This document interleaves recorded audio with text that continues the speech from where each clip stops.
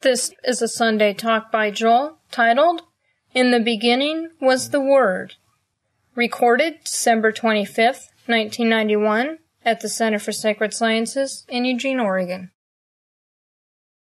Today, of course, is Christmas, one of the primary Christian holidays celebrating the birth of Jesus. At the center, we regard Jesus as a great Gnostic, one who's enlightened and a great prophet, and even in a certain sense, you could say a God-human, a God-realized person in the Indian sense of the word. So we have utmost respect for Jesus and the teachings, and we use them. The only perhaps difference we have with most Christians, anyway, is that we don't believe Jesus was the only kid on the block. That to each culture has its prophets and its great spiritual teachers. And we honor them too. So we are not exclusive in that sense, and I suppose a lot of Christians wouldn't consider us Christians for that reason. However, in the sense that Gandhi said, when asked what his religion was, he said, I'm a Christian, I'm a Jew, I'm a Hindu. In that sense, we would say we were Christians. And the birth of Christ should be celebrated from our point of view. Christ was a great spiritual teacher and really defined spirituality in the West, in Europe, and in Eastern Europe for 2,000 years. He gave a teaching that developed into a cosmology, and most spirituality was expressed in terms of that cosmology. So if we want to, though, get to the root of this teaching, and if we want to try and see what there is in this teaching that's of value to us today, because lots has changed, and often the cosmology of Christendom no longer speaks to us as a formal cosmology. We don't really live in the same world, for instance, that a European of the middle of the 13th century lived in. So much has changed, and there's so much of the cosmology that is no longer seems relevant to our life. But is the core teaching still relevant in some way? And how could we understand it today? So let's go back to the original teaching, at least as it comes down to us. And let's go back to the Gospel of St. John, which is perhaps of all the Gospels the most mystical. And I just want to read you the opening verses of the Gospel of St. John and then talk about them a little bit, and then we'll have a little discussion about it. Now, the Gospel of St. John was, as all the Gospels were, was written in Greek. I don't know if all of you know that. And the terms, particularly in the Gospel of St. John, are terms borrowed from Greek philosophy, which itself has an ancient tradition going back 1,000 years before Jesus. So the interesting thing about the Christian cosmology is that it was a sort of a marriage between the Hebrew cosmology and the Greek cosmology, especially as developed by Plato and that branch of Greek philosophy and cosmology. So the terms here, some of them I'm going to go back to the original Greek. I don't read or speak original ancient Greek, but I've read something about it, and at least according to these authors and experts, I'm going to try and give you an interpretation of what some of these words meant in the original Greek as St. John wrote them. But first, let me just read through it here slowly and go through the whole first several verses, and then we'll go back and start trying to figure out what this might mean to us today. In the beginning was the Word, and the Word was with God, and the Word was God. The same was in the beginning with God. All things were made by him, and without him was not anything made that was made. In him was life, and the life was the light of men. And the light shineth in the darkness, and the darkness comprehended it not. There was a man sent from God, whose name was John. The same came for a witness, to bear witness of that light, that all men through him might believe. He was not that light, but he was sent to bear witness of that light. That was the true light, which lighteth every man that cometh into the world. He was in the world, and the world was made by him, and the world knew him not. He came unto his own, and his own received him not. But as many as received him, to them gave he the power to become the sons of God, even to them that believed on his name, which were born not of the blood, nor of the will of the flesh, nor of the will of man, but of God. And the Word was made flesh and dwelt among us. And we beheld his glory, the glory as of the only begotten of the Father, full of grace and truth. One of the most beautiful passages, I think, in the Bible, even though it has a lot of mystery in it. So let's go back here and go through this slowly and see what we can make of this. First of all, it says, in the beginning. Every sacred cosmology begins in the beginning. Of course, the Old Testament begins. In the beginning, God said, let there be light, for instance. And even in primitive mythologies, they begin in the beginning. In the beginning, there's some creator or some explanation of how the world comes into being. They can vary quite a bit. They will use different images and symbols. They might be an image, a sexual image. A lot of creation myths are myths of some sort of sexual union. Usually it's interesting. Usually it's either a virgin birth or some sort of incestuous union, because you begin with a one, so there aren't two there. For instance, there's a delightful one in Hinduism, and that is that in the beginning was the self, just the self with a capital S. And the self realized, I'm alone.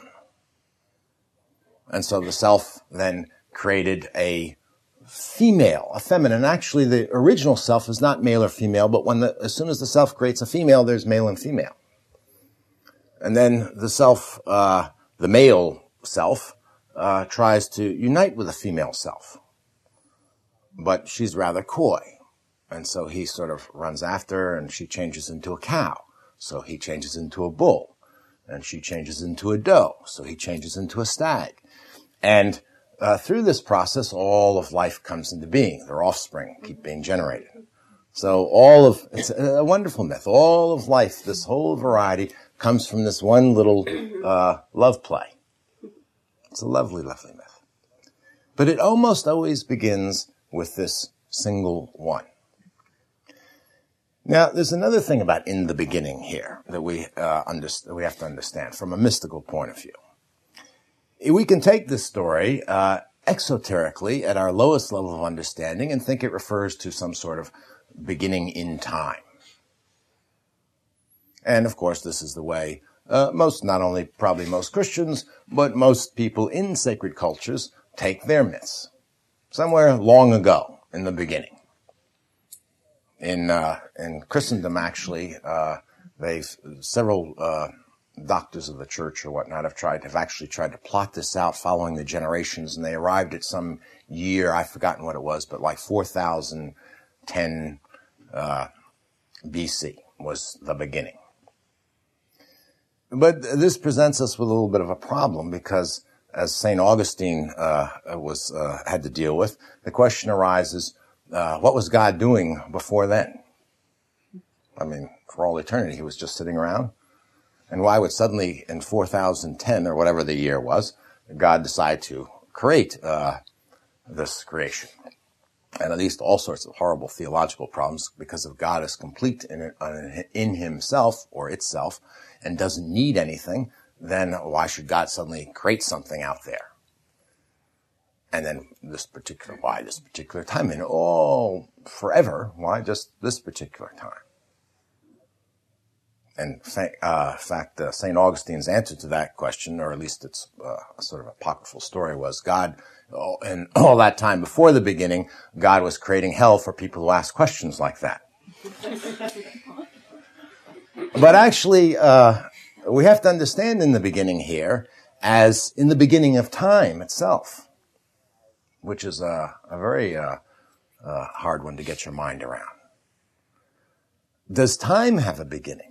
If time has a beginning, then there is no before time. This presents, again, awful philosophical paradoxes. Kant dealt with them and actually showed that there could not be any beginning of time, and yet time could not be boundless either. So you're damned if you do, and you're damned if you don't, if you take that position. Where does time begin? Now, time can't begin in time, obviously. From a mystical point of view, time is, if you like, and we're still using images here because we can't help but do that, is generated out of eternity. And eternity is not time going on endlessly. As Joseph Campbell said so rightly, eternity has nothing to do with time. So time is something that gets generated out of eternity. It doesn't start at some point because you have to have time to have some point to start in. If you want to say in the beginning of time is always now. Eternity is always now. There is no other true time but now. And that's an eternal now. And this is something you can check in your own experience here. And all these things, by the way, you can check in your own experience. And this is one of the differences between mystics and theologians, that you don't have to take the teachings on blind faith. You take them as guides and you go check and see if they're true. What other time do any of you know but now, or have ever experienced?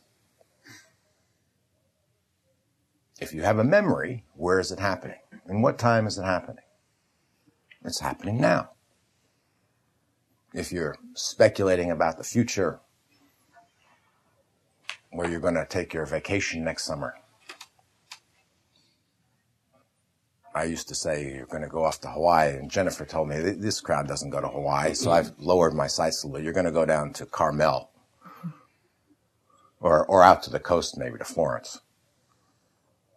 Well, you're thinking, all right, next week I'm going to Florence, but where is that fantasy taking place?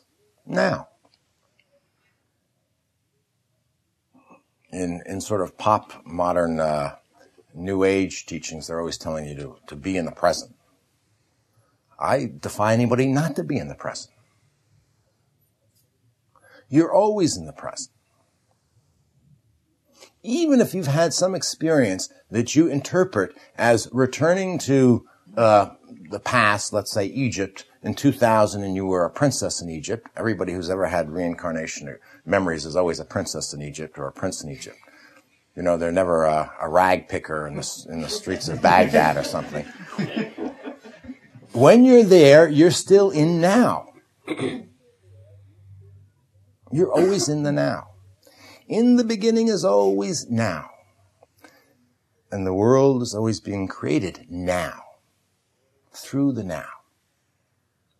By the way, I just want to say this is not some Eastern interpretation that I've put on a Western teaching. If you read the Christian mystics like Meister Eckhart and so forth, you will see that's exactly how they interpret it. This is where the eternal now comes from. That expression comes to us from Christian mystics.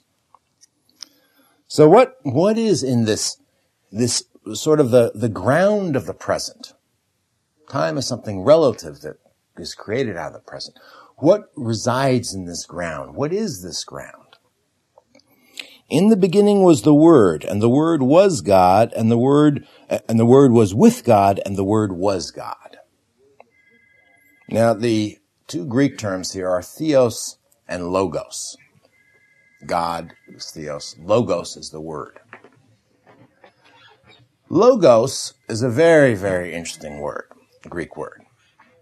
Logos means word, among other things, but it also means proportion, ratio, numbers, counting, division, distinction. It's a much broader concept than our use of the word word. And it has a history that goes all the way back at least as far as Pythagoras and Heraclitus, who said that the fundamental principle of the universe was logos. And it's very interesting. It's very paradoxical, their writings, particularly Heraclitus, because, and modern scholars can't figure it out, because at times he seems to be talking about the logos as something objective, like an objective order in the universe.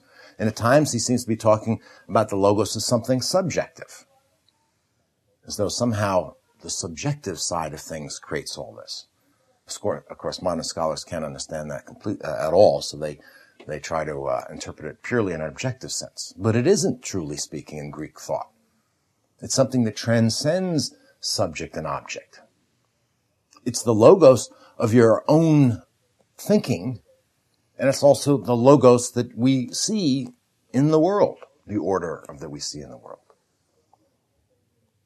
Lots of interesting words come from it. Logic, for instance, comes from this word logos. It's a very mysterious concept. How could we think of this today? We could take logos to be something like the power of imagination, the power to distinguish. I use imagination in a very technical sense, to make an image, to take something that's whole and to sort of draw lines on it and divide it up, create boundaries. Again, this goes back to early Greek ideas that in the beginning was the apeiron, the void, the boundless, the limitless. And that the logos creates limits and boundaries within this void. This is not, however, specifically a Greek idea or even a Western idea. If we jump all the way across the globe to a completely different culture at about the same time, in relative time, to China, around 500 BC, we find Lao Tzu talking about the Tao. Now, there's an interesting thing about the word Tao. The word Tao has two meanings. It means the way, the path, the way. It also means to speak, the word. And so Lao Tzu begins his little, Tao Te Ching with a little pun. He says, the Tao which can be Taoed is not the true Tao. The way which can be spoken of is not the true way. And then he goes on to say that the nameless is the beginning, in the beginning, of heaven and earth. Two primal distinctions. And the named is the mother of all of the myriad things, myriad creatures. Naming is somehow the mother of all of this. It's through naming, through that other meaning of Tao. So the one hand, the Tao can't be named. On the other hand, the Tao is the power of naming, the power of distinction, the power of imagination. And then he winds up by saying, these two, the nameless and the named, are one, and diverge in name only. That they're not a true duality here, that somehow they're different aspects of the same thing. It's a little bit like the idea of complementarity in modern physics, where you can't describe reality with one concept. You have to use two contradictory concepts, particle and wave. Reality cannot be both particle and wave at the same time, logically, and yet we cannot describe it in either terms. So the named and the nameless can't be the same thing to our logical mind, and yet somehow we need both concepts to get at what is being spoken about, namely the nameless. Well, we have the same idea here. In the beginning was the Word, and the Word was with God, and so it's somehow not quite the same thing, but the Word was God. Now, what is God? Well, in all traditions, God, the ultimate God, is that which you cannot know directly. You cannot know as an object. God has no attributes. God has no limits, no boundaries. We could use the word void as Lao Tzu did. The void meaning not void of blankness, but without any limits in it, any boundaries, anything that you could sink your teeth into or define. The Sufis say that whatever you can imagine, God isn't. This is a teaching for a practice, by the way. It's not just a theological teaching. You start trying to imagine God. Whatever you imagine, you reject. That's not God, and you keep on going until you run out of imagination. So somehow in here we have the God that is that no one has ever looked upon, as it's expressed in the Bible, and expressed actually later on right in this gospel, whose face no one has ever seen. Because, as Meister Eckhart said, some people think you're going to see God as I see you face to face. But that's not true, because God and I, we are one. In the East, they express the same idea of the eye cannot see itself, or the sword cannot cut itself. The sword can cut everything, but it cannot cut itself. God cannot be known as an object. Doesn't mean God cannot be known, but it's not this sort of knowledge. So there are these two aspects. We might say today, in our terms, that God is that absolute consciousness. That consciousness which modern physics, quantum mechanics tells us, cannot be left out of any coherent description of the universe. As Oppenheimer said, no electron is an electron until it is observed, until it enters consciousness. Nothing manifests until it enters consciousness. That's the consciousness we can talk about, that I'm talking about here. We can translate God here as that consciousness that itself has no attributes. And again, you can check this out. This isn't, by the way, some other woo-wee consciousness. I'm talking about the consciousness that you're perfectly familiar with. What color is it? What size is it? How long is it? You check it out. What attribute would you say consciousness has?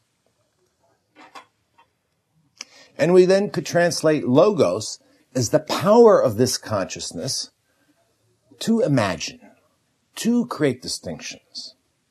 In scientific terms, to determine what's what. I don't want to digress on this too much here, but there's a little experiment done in quantum mechanics, a thought experiment designed to illustrate a point, and that's Schrodinger's cat. Have any of you ever heard of Schrodinger's cat? The experiment, without giving you the scientific background, but the experiment is you put a cat in this cage and you set this quantum process going, and the cat, according to quantum mechanics, you shut the door of the cage.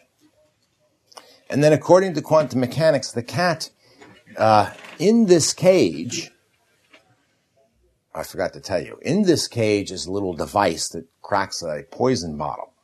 So sometime during, let's say, an hour, either the poison is released or not, depending on whether this photon is given off, which is a quantum effect.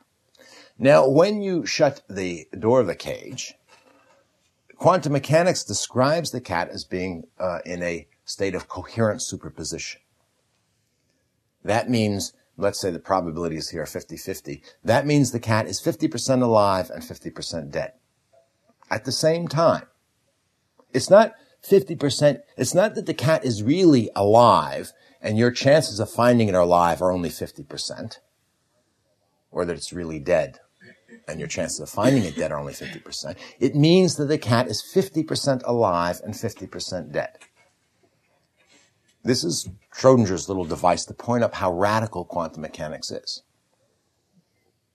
And what determines whether the cat is alive or dead is when you go look at it. And you never see a 50% alive cat and a 50% dead cat at the same time. You see either a dead cat or a live cat.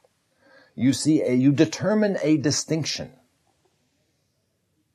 What is that power of consciousness that determines a distinction?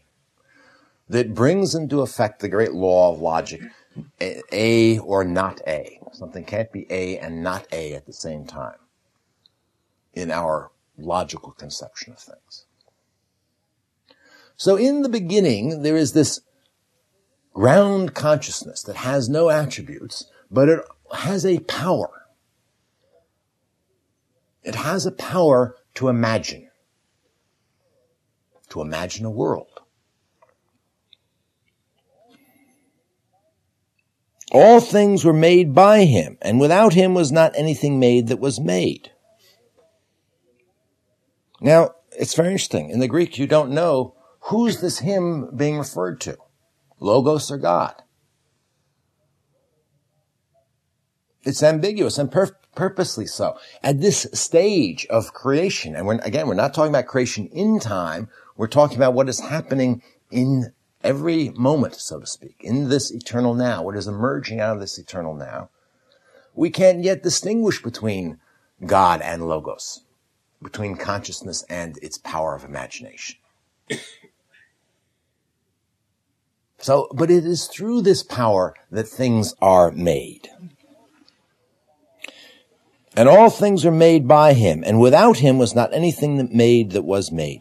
In the Greek, this without him also has the idea of outside him. So you might read it, all things were made by him, and outside of him was not anything made that was made. There is nothing outside of consciousness. It's not that God stood back as some anthropomorphic great father in the sky and created this thing out there. All this is created in God.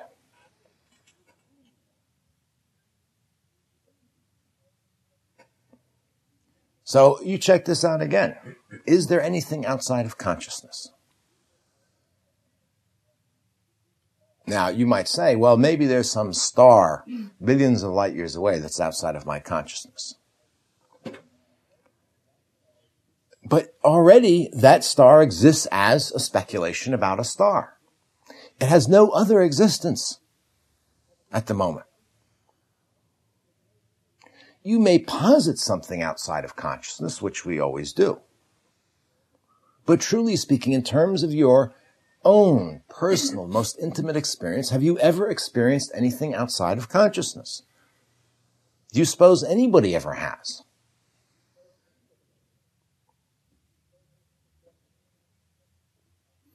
Look at how something happens in consciousness.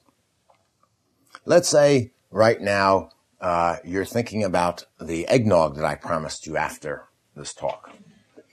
Maybe you're dwelling on the eggnog too much. And now, where is the eggnog?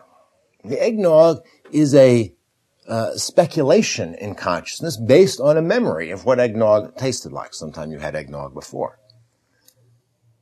If you've never had eggnog before, you don't know what I'm talking about, you probably aren't speculating on it.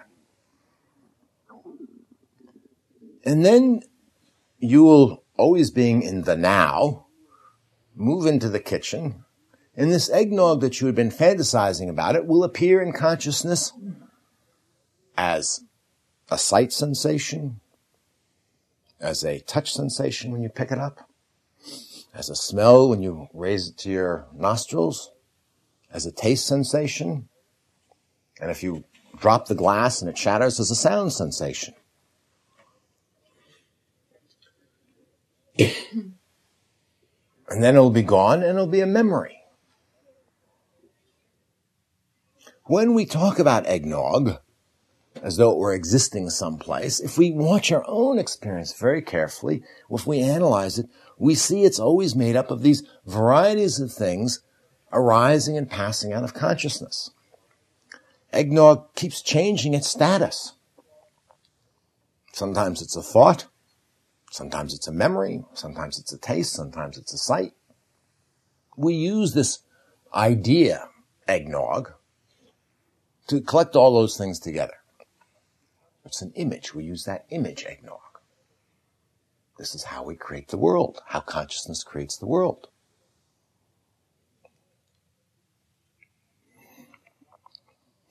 In him was life, and the life was the light of men. Life here, the Greek word for life being used here is zoe. And there are two Greek words for life used in the Bible, psyche and zoe. And when Jesus says, for instance, that famous passage, you must give up your life to attain eternal life. Whoever hangs on to clings to their life will not attain eternal life. He uses psyche for that life that you cling to, and Zoe for that eternal life. Zoe is not individual life. It's not ego life. Selfish life. Psyche is individual ego. Zoe is that life that flows through everything, that animates everything. That is the life and power of consciousness, you might say. And this is the word he uses here. In him was life, not a specific individual life the way we think of it today. Life, the power of life. Creativity, fecundity, all those things. And the life was the light of men. Now, light, whenever we run across the word light, we're dealing with an ancient transcultural image. One of the earliest, most archaic, most archetypal images of the divine. How are we going to describe the divine? Light's a little bit like consciousness. Light doesn't have substance, and it has this power to illuminate things. And yet it isn't something you can grab onto and put into a bottle. Light is still weird today, by the way, in spite of all our science.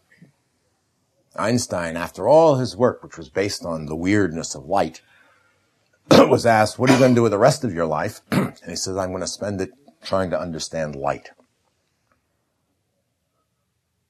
And nobody understood light better than Einstein in a scientific sense, and Einstein didn't understand light.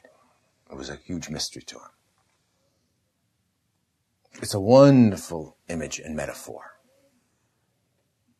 Light is what illuminates us, what illuminates our path, all those things that come from light. So this life that he's talking about, not the individual life, but you might say the spiritual life, the life of consciousness, is our light, is the light that illuminates our life. It's the light of consciousness. And the light shineth in the darkness, and the darkness comprehended it not. Now, this is, first of all, historically true. This is, what the Buddha said after his enlightenment. Notice the use of the metaphor just in that word.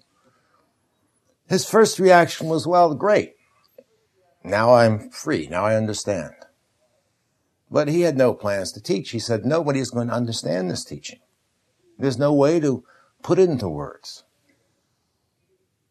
And then as the myth goes, the gods came and they begged him to go out and expound this teaching. They said, some people will. There's some people will.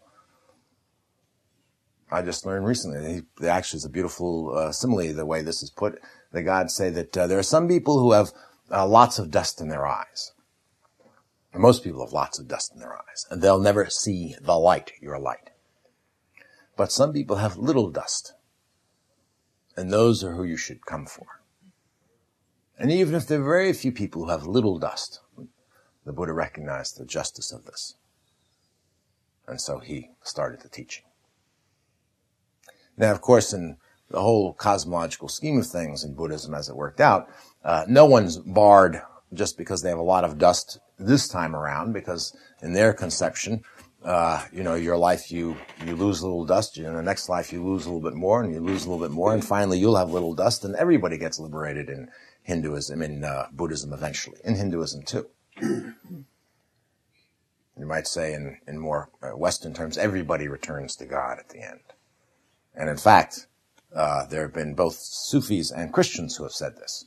Ibn Arabi, who was a great Sufi mystic, was teaching in the context of Islam, where there's the same idea of some sort of ultimate judgment. If you've done bad, you go down there, and if you've done good, you go up there to paradise and drink lots of sweets and play around with young men and women and whatnot. And Ibn Arabi said, but the mercy of God, this can't be true. The mercy of God must recall all to God, ultimately. But this idea, and this is historically true, that prophets come, enlightened ones come, awakened ones come, and very few comprehend them. Truly comprehend them. Very few. It's awfully difficult to understand because it's not complicated. It's because it's so simple. It's so obvious. It's right in front of everyone's nose. But it cannot be talked about, or it can be talked around. It cannot be directly communicated in words. No one can just say, this is the truth, and you go, oh, thank you. If that was true, there'd be no problem. There's a very good reason for it, and it goes back to that idea that God is never an object for you and can never be an object for you. Truth can never be an object for you in the spiritual sense. It has to be discovered within by each one. That's why at the end of his life, the Buddha said, each must struggle for themselves. The Buddhas only point the way. And if you read through the Gospels, interesting enough, you get read them closely in the tone of Jesus' words and so forth. He gets very frustrated, particularly with Peter. Peter's not too swift, you know. And he's constantly saying, why don't you understand? And interesting, he says, you call me master, but you don't do what I teach you to do. And what he's teaching them to do is a method so that they can understand. And they're all dazzled with his miracles and his raising the dead and all that. And they drive out demons and they control snakes. And he says, don't be so excited about all that stuff. Don't rejoice over that you can drive out demons and control snakes. This is all low-level nonsense. Rejoice that your names are written in heaven. That you are, your names are part of this logos that has named everything. And he was asked about his miracles. He says, my miracles are just to attract attention, basically. But people get all excited about these things. Very difficult to understand what is being said here. Also, for another reason, what we would call a psychological reason today. Basically, we're afraid. To be enlightened is to give up clinging to this little self. To know the boundless self, to know that you are the boundless self, that boundless consciousness, is to surrender the idea that you're a limited, little bounded self, an ego. That looks very much like death. And indeed, much spiritual teaching from a mystical point of view is phrased in those terms. You have to die to your old self to discover the God self. In all traditions. So, the light shineth in the darkness, and the darkness comprehended it not. There was a man sent from God whose name was John. The same came for a witness to bear witness of that light, that all men through him might believe. Quite obviously, our gospeler here is talking about John, who was John the Baptist, who, came before Jesus and said the Messiah is coming. And we don't quite know historically exactly their relationship, but some scholars think that actually Jesus was a disciple of John's originally, and then sort of broke away from him. But they remained allies through their life, and at least the Christian partisans at the time were very anxious to convince everybody that their boy was greater than John. They keep saying this. And whether it's true or not, we don't know. But we can read John in a different way here, or we can read John as every teacher. That any external teacher can only bear witness to that light. Cannot for you be that light. And so John comes along, or any external teacher, and bears witness and is for you an object. But the bearing witness is to turn you back on yourself so that you might believe. And as I say here, from a mystic's point of view, belief is not belief in dogma or doctrine. I don't even like to use the word belief. I use the word faith. And faith is necessary, and faith has a basis in our own intuition. We hear these words, and usually at some point in our lives, if we're not too distracted, they begin to speak to us. They touch something deeper than the logical mind. They awaken something. They have that power. But faith in a mystical sense is dynamic. And it's the very sort of same faith in a crude way that you use with any teacher. If you want to go learn chemistry at the U of O and you don't know anything about chemistry, you have faith that,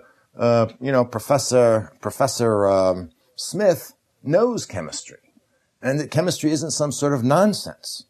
And it means something. And the first day you sit in that class and they're rapping out little formulas and drawing molecules and stuff and it's all Greek to you and you sit there and you stick with it because you have faith. You can't learn anything without faith. Faith is transmuted into knowledge through the process. It's dynamic. The more you listen to Professor Smith, the more you understand, the more you go to the lab and see, yes, this works, the more you have knowledge and the less you have faith. If you don't have faith at all, you'll never go learn chemistry. You'll say it's a bunch of hogwash. I don't believe it. That's why we don't go to charlatans. We don't have any faith in them. There are doctors running around out here with all sorts of little devices, copper things that'll cure you of cancer and whatnot. And most of us, most of the time, don't believe them. We don't have any faith in them. We don't even bother to check them out. Probably rightly so. Some things we probably should check out. A good many of them, we don't have time to check out everybody. So this is the same sort of faith here, although this is a deeper faith. So this is what a teacher can do, can awaken that faith and then suggest practices and disciplines, all of which aid you in discovering what this light is, this life. He was not that light, but he sent to bear witness of that light. That was the true light, which lighteth every man that cometh into the world. That light lights everyone who comes into the world. Notice, you're lit with that light when you come into the world. This is why in Buddhism in the East, enlightenment is not something that you get outside. It's something already present within you. It's a question of realizing it or recognizing it. There's a wonderful Buddhist tale about this. They say enlightenment is like a gem, a very precious gem that a poor person has sewn into their garment. And they go around, they think they're poor. And they suffer terribly because they're so poor. And all they have to do is discover that they've got this wonderful gem in their garment and they're wealthy. They didn't acquire anything, they just discovered something about themselves. That was the true light which lighteth every man that cometh into the world. He was in the world, and the world was made by him, and the world knew him not. Again, in a certain historical sense, Jesus as a realized teacher was also in the world in the flesh as a teacher, and the world knew him not. People didn't recognize him. We like to think that we would recognize, if Jesus came today, we'd all recognize Jesus, you know. If there were a true spiritual teacher, we'd all recognize. I mean, there must be something about them. You know, they must have halos and radiance, and you must be in their presence, and they just must know. In point of fact, when Jesus came, they crucified him. I mean, most people didn't recognize him at all. And in the Gospels themselves, the ordinary people say to his disciples, why do you listen to that guy? He's possessed of devils. You know, he's a little bizarre, a little bananas. As we often do think of spiritual teachers. The Buddha, there were 2 attempts in the Buddha's life, 2 assassination attempts. Many people hated the Buddha. They didn't recognize the Buddha. It wasn't that the Buddha walked down and everybody fell at his feet. Very difficult to recognize. But there's another meaning to this as well. He was in the world, and the world was made by him, and the world knew him not. You were in the world. And the world was made by you, and you don't know yourself. Self-knowledge. Know thyself. Key to all spiritual practices from a mystic's point of view. Know thyself. Who are you? It's amazing. I try to spark this question in people. And I am surprised at how little interest people have in who they are. And if I start questioning them and pushing them about who they are, they get very confused. But they still don't really want to look into it too closely. You don't need me to question and prod you. Who are you? What are you? I mean, strip away all the obvious things like you're a lawyer or a doctor or a husband or a wife or, these roles and so forth. And you're a certain age and this and that. Put yourself on a desert island and get rid of all that instantly. You're no longer any of those things. But then go further. Are you your thoughts? Are you your emotions? Are you your body? It's interesting, your body's, everybody's pretty much convinced they're their body in this culture, but you look at a photograph of yourself when you were 2 years old, you won't recognize yourself. This is a different body. What body are you? Are you the body you were in 2 years old, the body you have now, the body you're going to have in 7 years? Anyway, you can even look more closely. It gets more and more mysterious. He came unto his own, and his own received him not. Again, we can interpret that as the Jewish people, particularly the Pharisees and so forth, because Jesus did teach within that cosmology. He said, I did not come to destroy the law. I came to fulfill the law. And all through his teachings, he never sets himself up to be teaching something radical. Even his 2 greatest commandments, they ask, what are the 2 greatest commandments? He says, love the Lord thy God with all thy heart, with all thy soul, and with all thy mind, and love thy neighbor as thyself, which are both practices to do, by the way, not something to put on a pedestal and idolize. And these are taken from Deuteronomy. These aren't things that he invented. He just picked out what he thought were the 2 greatest commandments. What he does come to say is, he says, you fools, you've missed the spirit of the law in your attachment to the letter of the law. You don't understand that it's not a question of whether the cup is clean or not. That's just an outward formal ritual. It's a question of what's in your heart. Because it's not what goes into your mouth that defiles you. It's what comes out of your mouth. In other words, your words, which are a reflection of what's in your heart. This was his great lesson. The whole purpose of the law is to give form and shape to God's love. He wasn't a revolutionary in the sense of creating a new cosmology. He came unto his own, and his own received him not. But again, this is true of any teacher. And it's true of your own self. You've come into this world and you don't receive yourself, your true self. You don't recognize your true self. But as many as received him, to them gave he power to become the sons of God. There are some people, if you receive him, if you recognize this, now he doesn't make you the son of God, children of God. It is this, he gives the key, the clue to this power by which you become a child of God.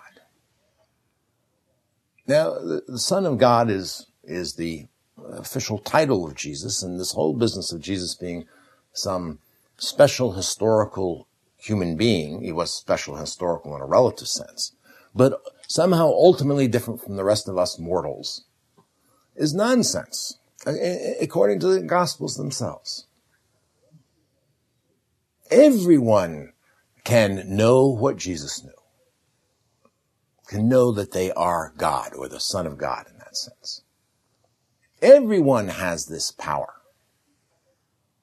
And Jesus says in one of the places, in one of the Gospels, he says again, he's always berating them. He says, you fools, you're all gods. A line that very few Christians talk about. And this is the way it was understood by people like Paul and then even later mystics, again, like Meister Eckhart or whatever. Which were born, even them that believed on his name, which were born not of blood, nor of the will of the flesh, nor of the will of man, but of God. What is your true birth? Who are you again? Are you really something born of the flesh? Are you born of your own self-will, that psyche will? What is your true nature here? To discover your true nature is to know yourself a child of God. And the Word was made flesh and dwelt among us. And it's always made flesh and dwelling among us. And we beheld his glory, the glory of the only begotten Son of the Father. And the only begotten in the Greek is monogenesis. And it doesn't have this idea of exclusive. It means he's begotten of the Father without a mother, without any duality. It's a self-generation. It's not that Jesus was the only kid on the block, the only prophet on the block. As Jesus is the only son in the sense of the Father. There is no mother that's apart from the Father. He's not born of two principles.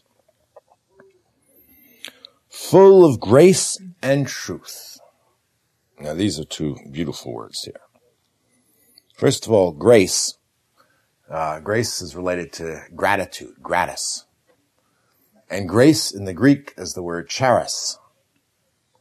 And it has the sense of this free abundance. There's something that's beyond a straight transaction, a duty. It's what's given over and above what is demanded. And it also has the opposite side of the gratefulness, the thankfulness of receiving that. So it has this sense of this inexhaustible outpouring, which is a free outpouring, which has no demand for a return. So to be full of grace is to be full of this just endless giving that isn't looking to getting something back. So this light, this life, the nature of this life is this inexhaustible abundance flowing out. And truth comes here as a translation of the Greek word of aletheia. And it's a very interesting word because aletheia means not lethia. Lethia means forgetfulness. In Greek mythology, when a soul died, you'd go and you drink from the river of Lethia, forgetfulness, oblivion, unconsciousness. So truth means here what is not forgotten, what is remembered. It has nothing to do with our idea of truth of matching some concept to some supposed fact that can't be separated from the concept anyway. It has to do with remembering, and it has to do with something no longer being hidden, because the word aletheia came to mean to be in Greek hidden. So the truth is that which is revealed, which is no longer hidden, which is made known, which becomes obvious and clear. So this principle, this light, which in a certain sense Jesus embodied or realized and then taught, is full of grace and truth. It's full of love and gnosis. It's to know and to love in the fullest, complete and absolute sense. It is to be that consciousness which we have but to look around us and inside us, there's no difference, and see it constantly. In the beginning, in every moment, producing, creating this whole wonderful pageant drama that we feel ourselves separate from, in conflict with, threatened by, because we don't know that this is the root of our own nature. This was the gospel, the good news that Jesus was born into the world to testify to. This can be known.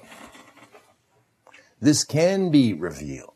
This can be discovered. I have done it.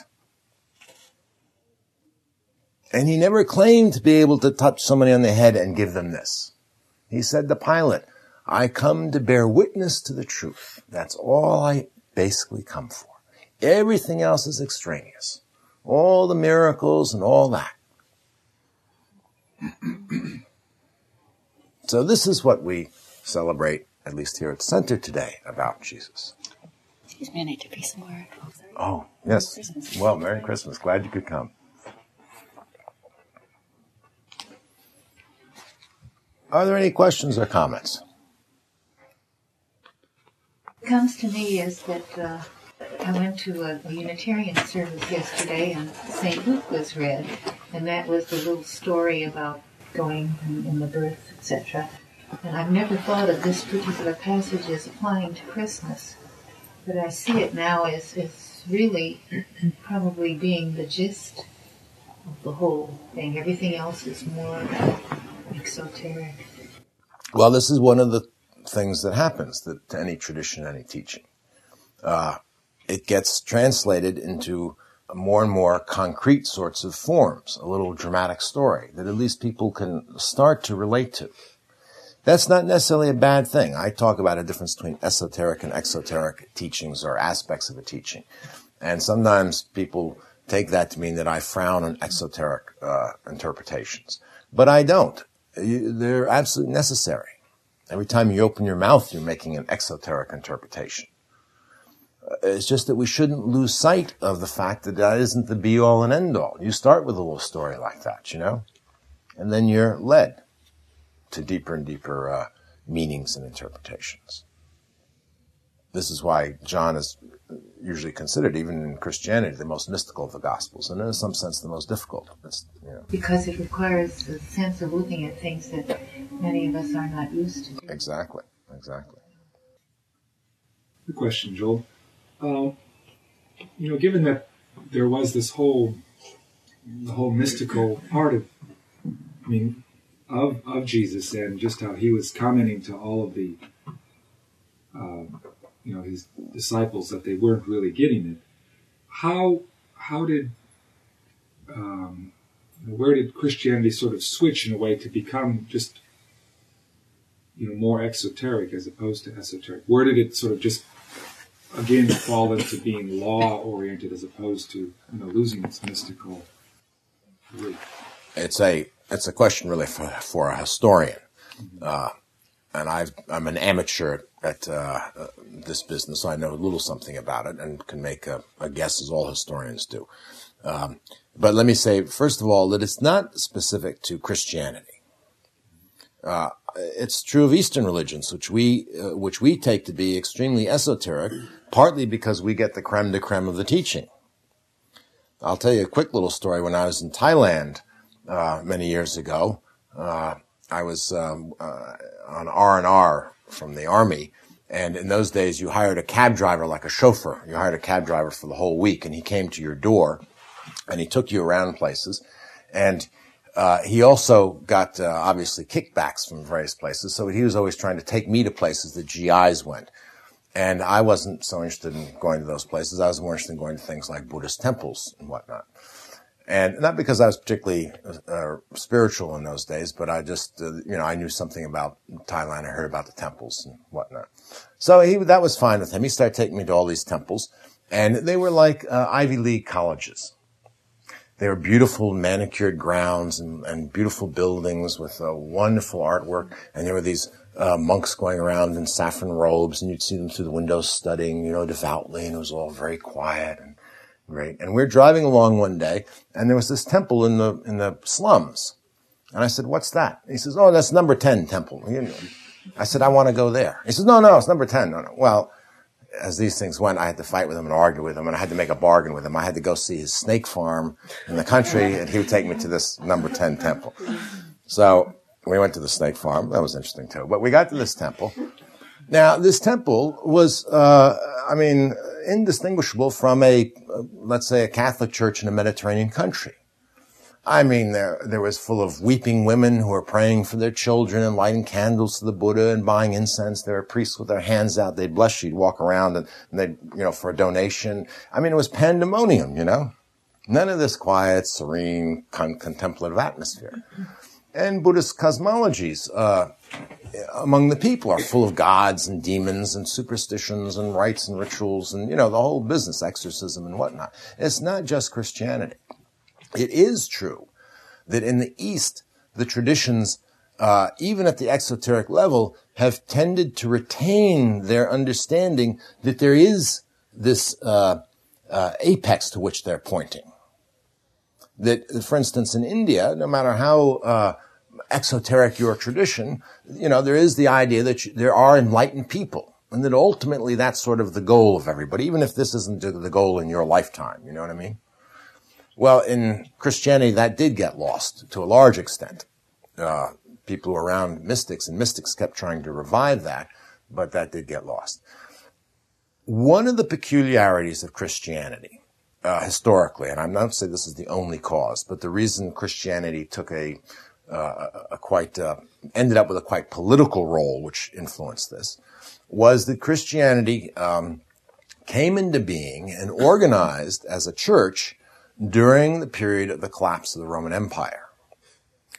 And Christianity, the Christian communities had educated people, they were organized, they were together, and so forth. The Roman Empire was falling apart around them.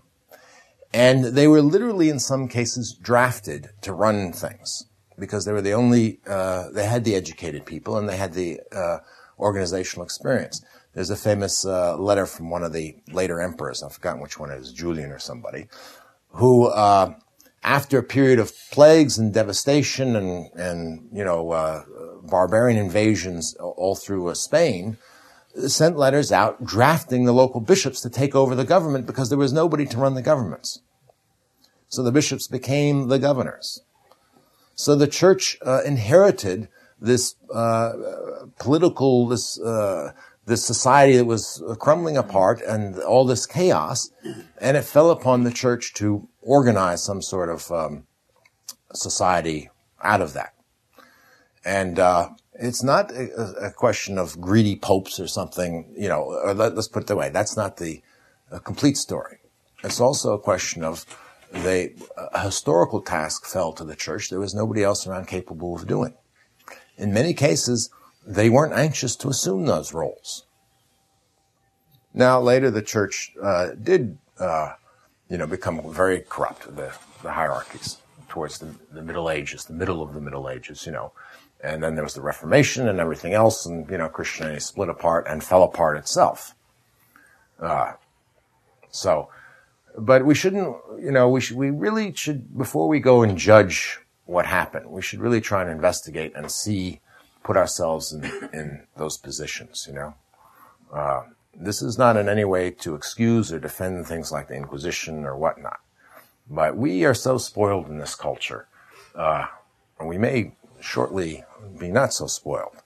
We just can't imagine what it would be like to live in a society where the government is falling apart, where there are barbarian war bands roaming around. I sometimes try to make it a point, it'd be like, groups of Hell's Angels. There was no police, no mayor, and groups of Hell's Angels just would come through and come into your community and do whatever they wanted, it was kind of like that.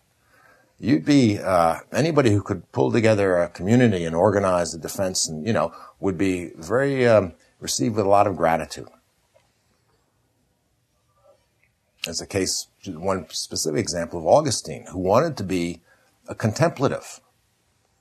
After his, at least Gnostic flash, his conversion, he had plans to he had been in Rome, he had plans to return to Africa and set up a little contemplative community and spend the rest of his life in contemplation and meditation and prayer and things like that.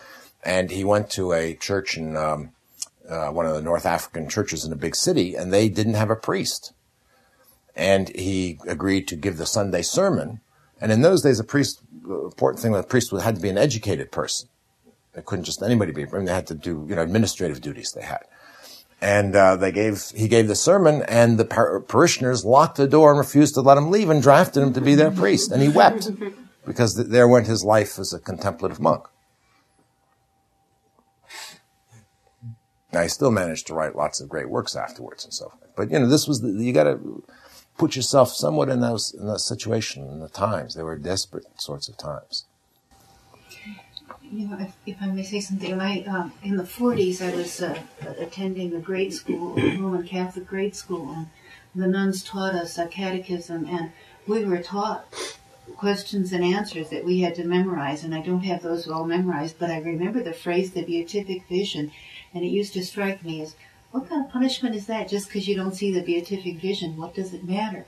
But now, as I'm, 50-some years later, here I am learning what the beatific vision is and what they meant, but I don't know that the nun knew when she was That's telling me, the problem. Those words were there. That's the problem. The whole esoteric thing is right there, but it's in the exoteric setting. If there's no one there to explain what the words mean, the words just become words that you repeat, and, because your parents did it, your forebears did it. But people could explain that to me all day long, and until just a few years ago, I would have had I just Wow. they're a little... But there's a certain ripeness in people's lives that I always telling Jennifer, you can lead a horse to water, but you can't make him drink. And this is true, and rightly so. It's no good, for to have somebody else's truth. You have to find the truth for yourself. That's how it's your truth. So, Muhammad, he was all through the Quran. God is always telling Muhammad, look, your job is just to deliver the message. I guide, Allah speaking, I guide who I will and who I won't, And you could see, again, Muhammad's tremendous frustration. He'd be out there trying to deliver the message, and they thought he was bananas too in the beginning. And Allah keeps saying, no, you just deliver the message. Don't worry about anything else. Let me take care of the rest of the thing. Anybody else? Okay, well, that's my talk for this morning, so you're welcome to stay and have some tea and check out the library.